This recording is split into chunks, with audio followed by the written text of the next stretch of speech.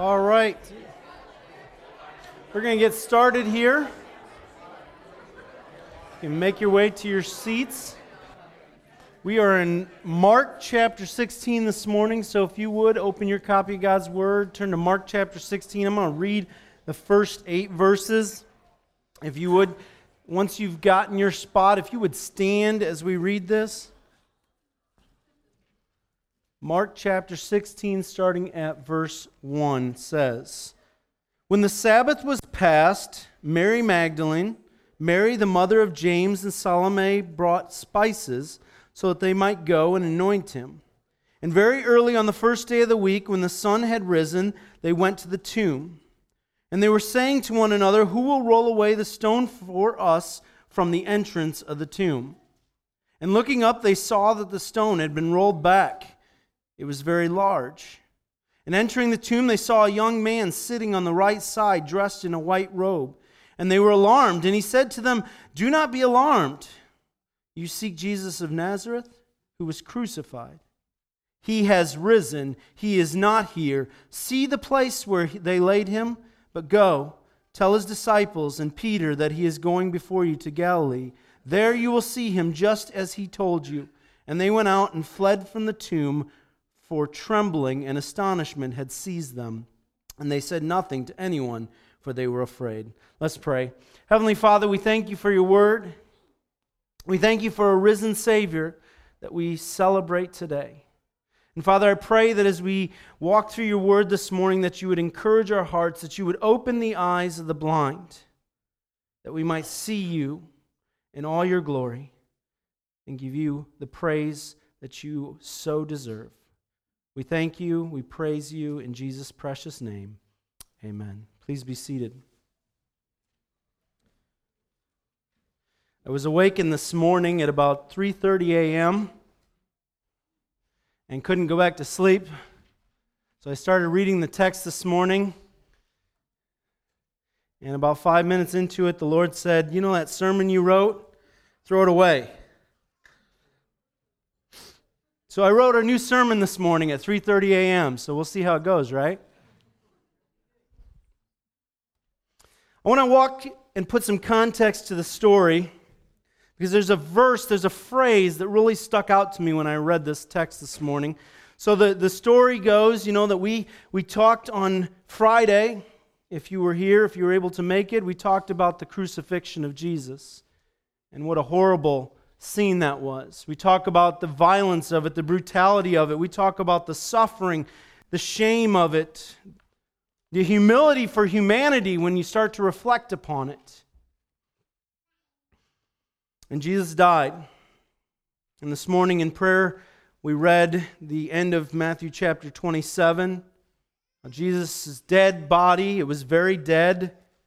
There's ongoing debate. The reality is Jesus is a historical figure that's been proven. The reality is that Jesus was an innocent man and he was put to death and he really died. And they put him in a tomb and he was there for 3 days. And it says that they rolled a large stone in front of that tomb. And that brings us to our story this morning, that as they began going, a few women, Mary Magdalene and Mary the mother of James and Salome, to bring spices so that they might go and anoint him. And it says, very early on the first day of the week, when the sun had risen, they went to the tomb.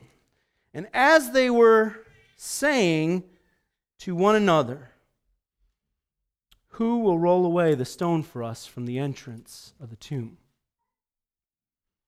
A question arises. They're going to the tomb to see the burial site of Jesus. As they go to anoint his dead body, they're going to put spices and anoint him with oil. And somewhere along the lines on their journey, in the midst of the dark, something hits them and it dawns on them.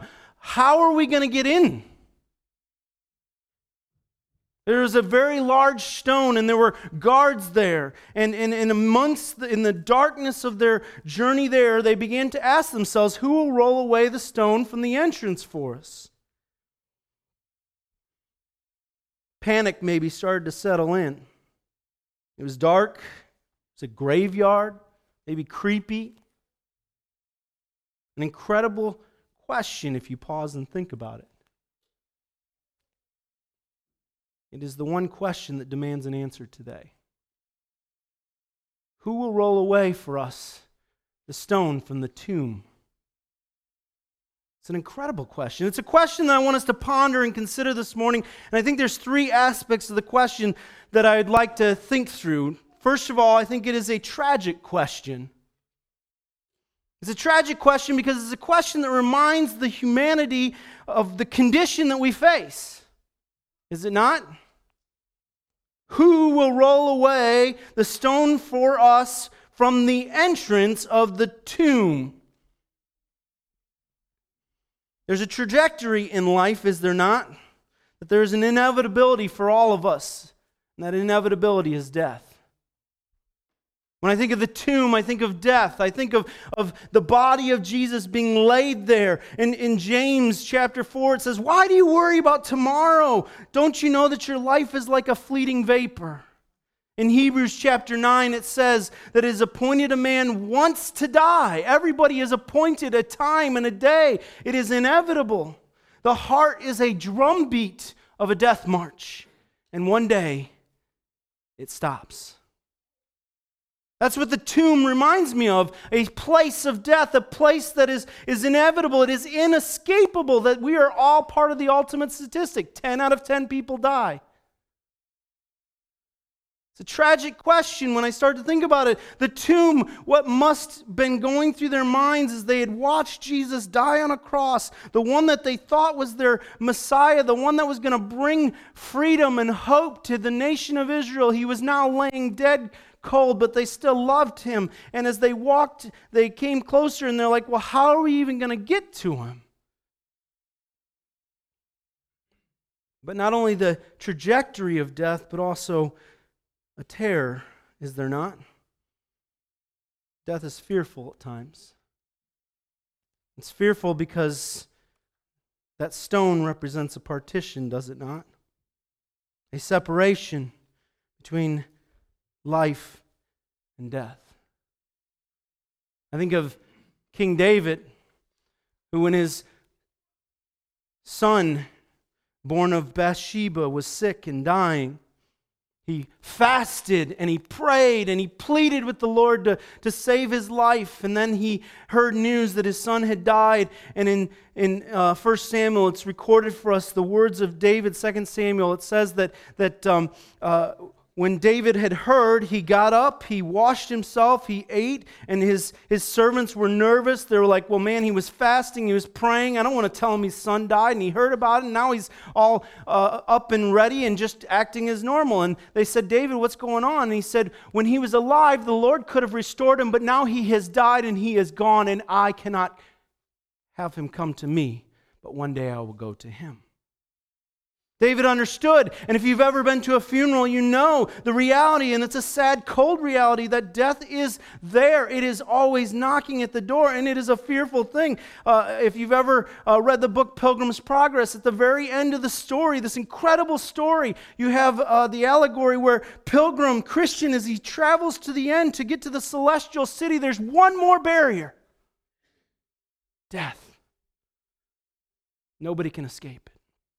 It's a tragic question when I begin to think of it because of the terror of it, the fear, the pain. It's painful for all. That suffering in death, that sometimes when your body goes through that termination, it is a painful thing, but also the loss for the living of those who have died and gone on.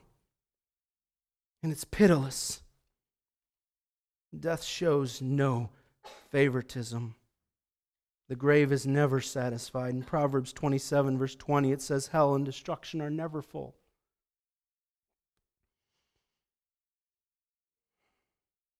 There's a trajectory that we all face when I begin to think about this question. When I begin to think, well, what about the stone and this tomb and death and the terror of it? And not only that, but there is a tragedy attached to all of it. You know what it is? It's all our fault. It's 100% our fault. It was never God's intent. In Genesis chapter 2, verse 17, God told Adam, "The day that you eat, and the day that you violate my command, you shall die." And death was brought on humanity. Ezekiel tells us that the soul that sins, that includes every single human being, it shall die. Romans 3, it tells us that all have sinned and fallen short of the glory of God. In Romans 6:23, it says that the wages of sin is death. The reality is that the tragedy in this whole question is, who shall roll away the stone from the entrance of the tomb, this place of death? The tragedy in all of it is, it's our fault. Jesus would have never had to die.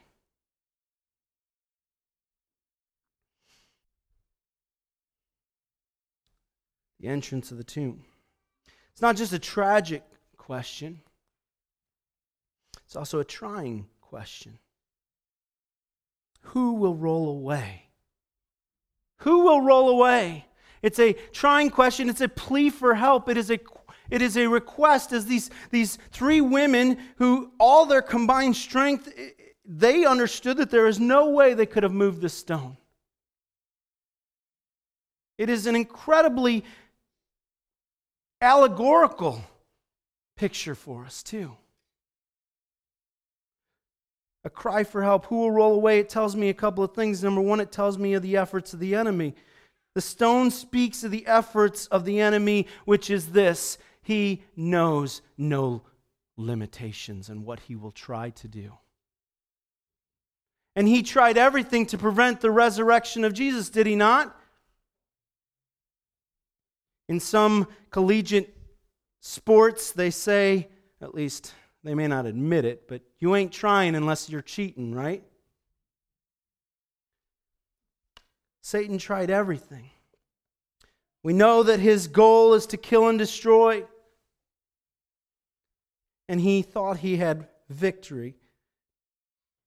His efforts were purchased. No cost was spared to defeat Christ. He bought a brother from Jesus' own group to betray Jesus. He took and spared no expense. He had a guard paid and watch. We read downstairs that it says in Matthew chapter 27 that they said that his disciples said that on the third day he would raise from the dead.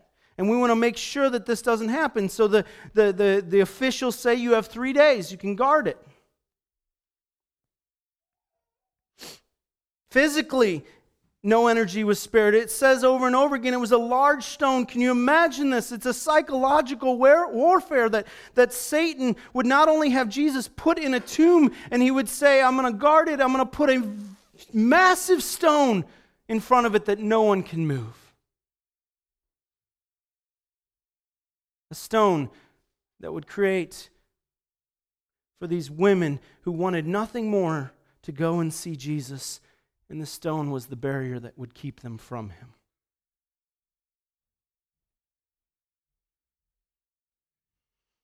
It's a question that reveals the efforts of the exhausted. The constant attempts to escape death. Constant attempts to move that stone. The stone which represents a barrier. And how oftentimes when we look at this question, we ask it to ourselves, who will move the stone from the entrance to the tomb? We start thinking through of all the things that we need to do in order to be right with God. And we create a list of things that we are going to try and things that we're going to do. And I can imagine if the stone was still there in front of the tomb, what Mary Magdalene, what Mary, the mother of James, and what Salome would have done. Would they have tried to get up there and push at it? Would they have tried to do something? Would they have, asked the guards? What would they have done? What efforts would they have made? Because ultimately the question comes in, who will move the stone? And at the end of the day, it's not right living, it's not religion. The end of the day, the efforts in the end, vanity and hopelessness.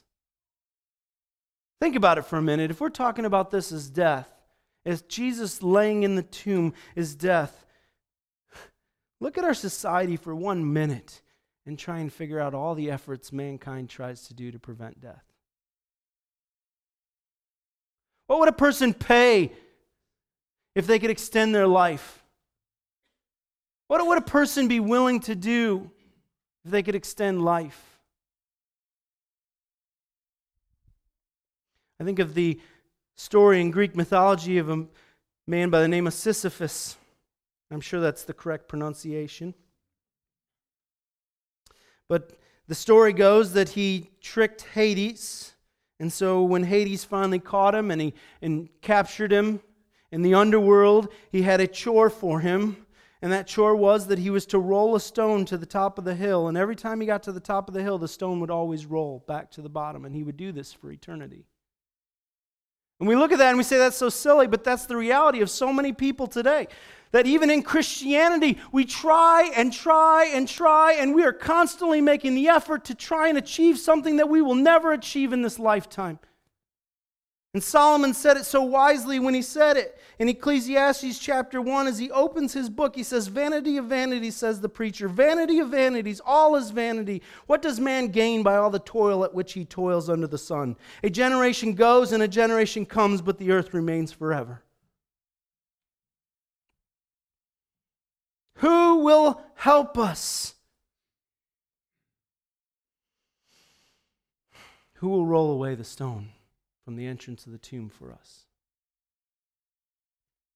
It's tragic. It reminds us of sin and death. It reminds us of wasted energy after wasted energy.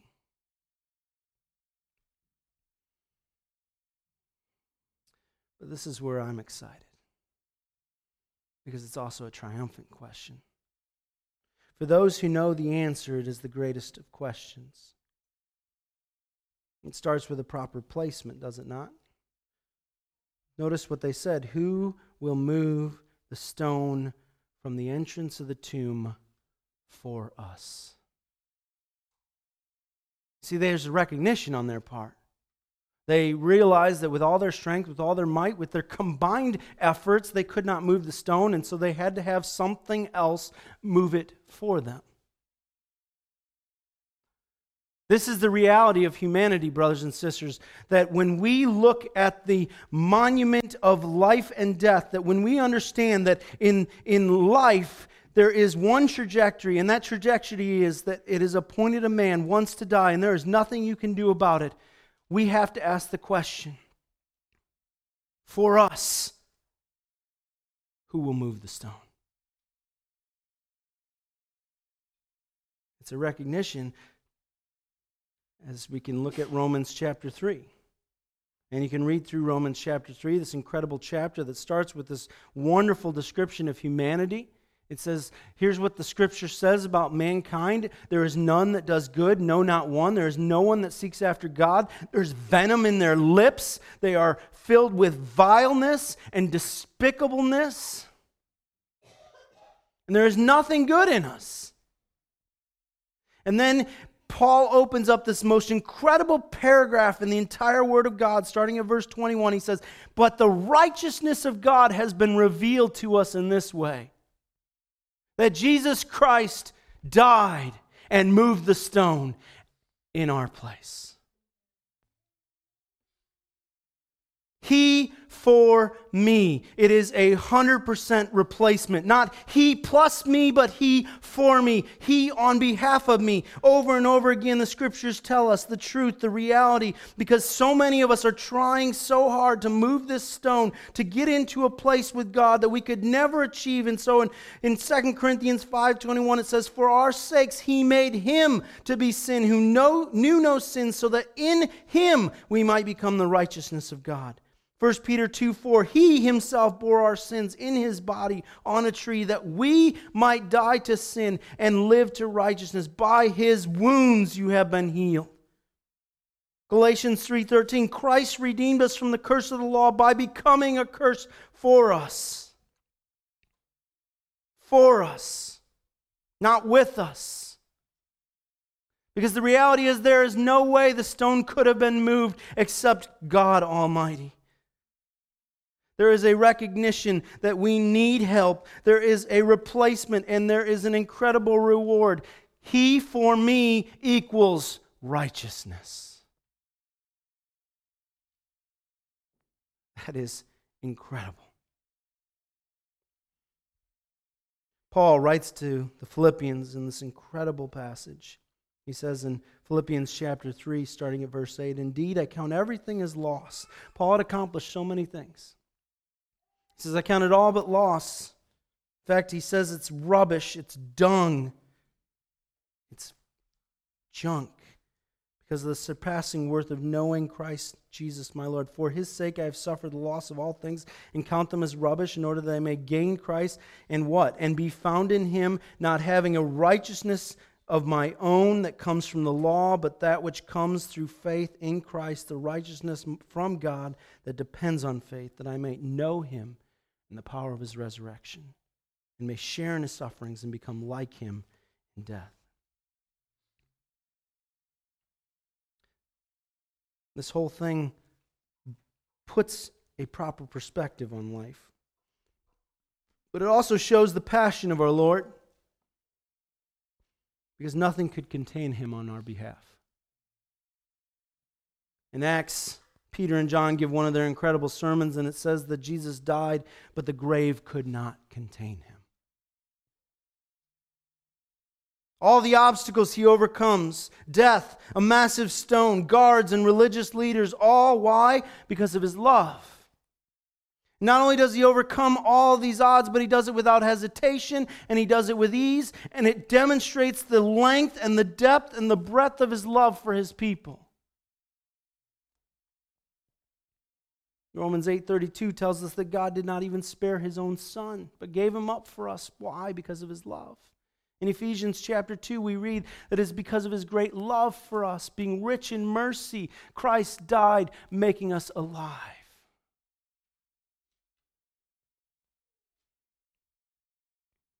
The question to me speaks of salvation. Because so many of us today come in and we ask, why church? Why do I need to be here? Why do I need to do any of this? Because we've kind of gone through the ages thinking that church is, in so many circles, part of the requirement. But it has, in some cases, become a stone. My question for you as we begin to draw this thing to a close is this: who will roll away the stone for you?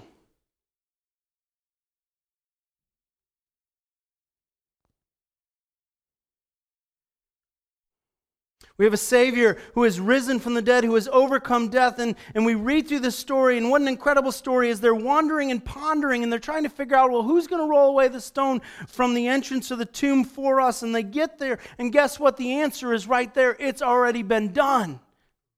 And for so many of us, we walk through Christianity trying to figure it out, or we walk through life before being a believer, and we're trying to figure out, well, how do we restore a relationship with God? Because that is the question of humanity. I don't care what race or religion people come from, they're all trying to accomplish the same thing: a renewed relationship with God. Every single human being that has ever lived or breathed has a vacuum that they're trying to fill. And they try all kinds of things. For the atheists, they're trying to fill it with pleasure and no sense of responsibility or submission to one who is a higher power.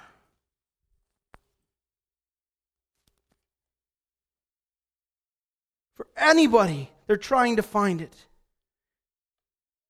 Who will roll away the stone from the entrance of the tomb? And I love how it says this. It's startling to them. In verse 4, and looking up, they saw that the stone had been rolled back. Brothers and sisters, when we come to a right understanding of faith in Christ, we come to this place and we're like, death is approaching and I don't know what to do. There is impending dread and terror in my life. And we come to Christ and we see the cross and we see His death and His burial. And we come and we say, well, how do we get to God? Guess what? Faith is this: The stone has already been rolled away. Nothing that you can do or will do.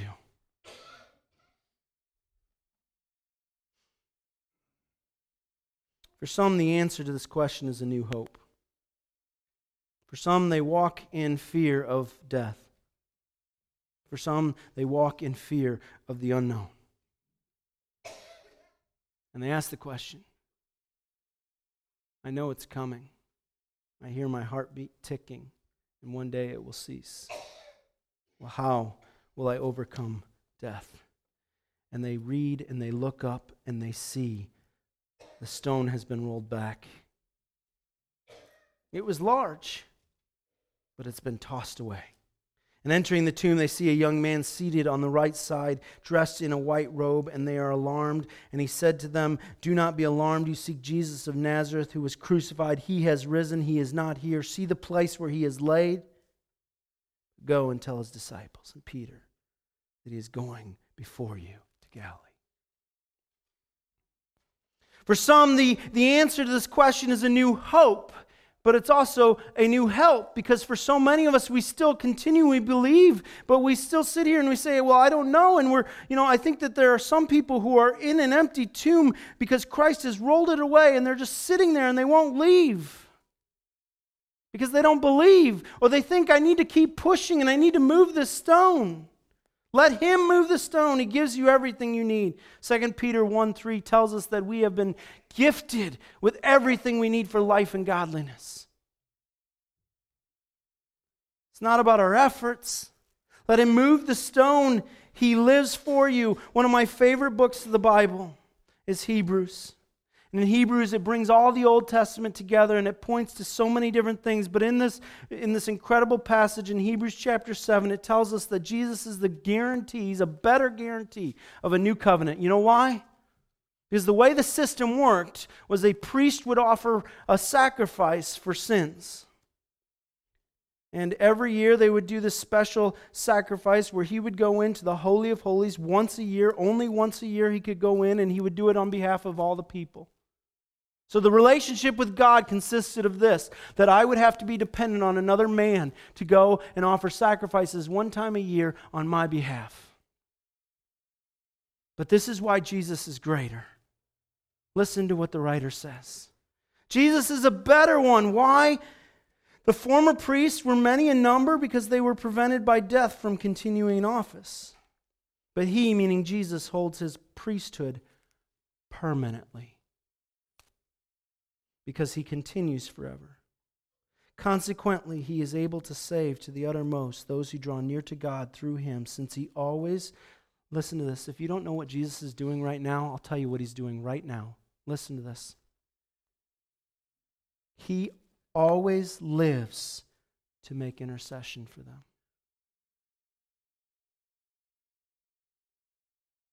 Jesus laid in a tomb, and on the third day he said, I have work to do. My people. And the stone was rolled away and he got out, and now he always lives to intercede for his people. He lives for you. Let him move the stone. Put aside all your fears. He conquered the obstacles for you, and he always lives for you. In 1 Corinthians, Paul talks about this resurrection. I think this resurrection is one of the most important things in Christian theology. Why? Because as Paul states in 1 Corinthians 15:17, if Christ had not been raised, your faith is futile and you are still in your sins. But praise God, that's not the case. But in fact, he says in verse 20, Christ has been raised from the dead, the first fruits of those who have fallen asleep. And later on he says, when the perishable puts on imperishable and the mortal puts on immortality, then shall come to pass the saying that is written, death is swallowed up in victory. O death, where is your sting? O death, where is your victory? The sting of death is sin, and the power of sin is the law. But thanks be to God, who gives us the victory through our Lord Jesus Christ. Who shall move the stone away from the entrance of the tomb for us?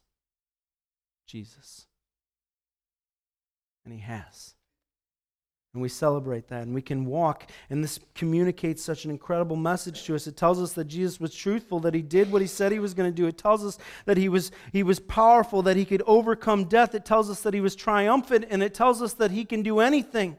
And He lives always for you. There is no religion in the world whose Savior is alive except Christianity.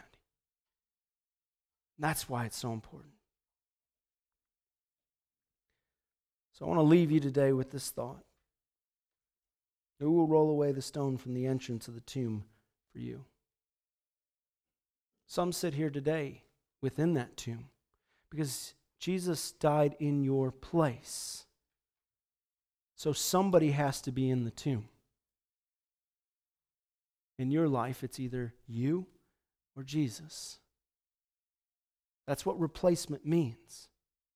That we are guilty and condemned and to be put into that burial tomb. And if you are in that tomb, who shall roll away the stone from the entrance for you? The reality is that we have all lived and are destined to death. And the reality is that Jesus Christ offers all who would believe in Him that He made perfect sacrifice on a cross. He died, was buried, and He rose again. So who will remove that stone for you? Let's pray. Heavenly Father, we thank You this morning.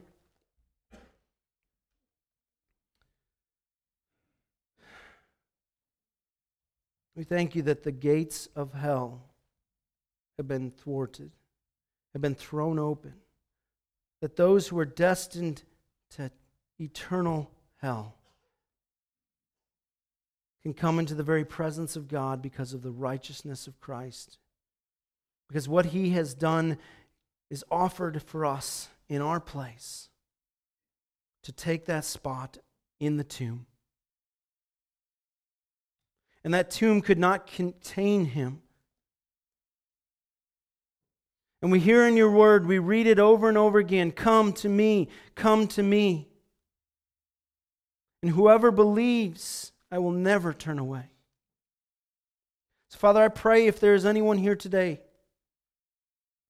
that does not know You, maybe they came because they were invited. Maybe they came because they felt like it was that time of year. Lord, I pray that they would know and believe that Jesus Christ laid in a tomb on their behalf. And then He arose from the dead, conquering sin and death, offering a gift to all who would come and receive it. And Lord, the beauty of this gift is that it is not about our efforts, it's not about our works, but it's by grace, so freely given. Lord, I pray that if there are hearts here today that have been cold and unreceptive, today they would realize what a free gift has been given to them. Not by any man, but by the King of Kings and Lord of Lords. And Lord, I pray for my brothers and sisters that we would be reminded on a daily basis that our Savior is risen from the dead. He has removed the stone of death. And He always lives to intercede on our behalf. Lord, may we go to You and plead our case and know that we are forgiven. We thank You, we praise You. In Jesus' precious and holy name, amen.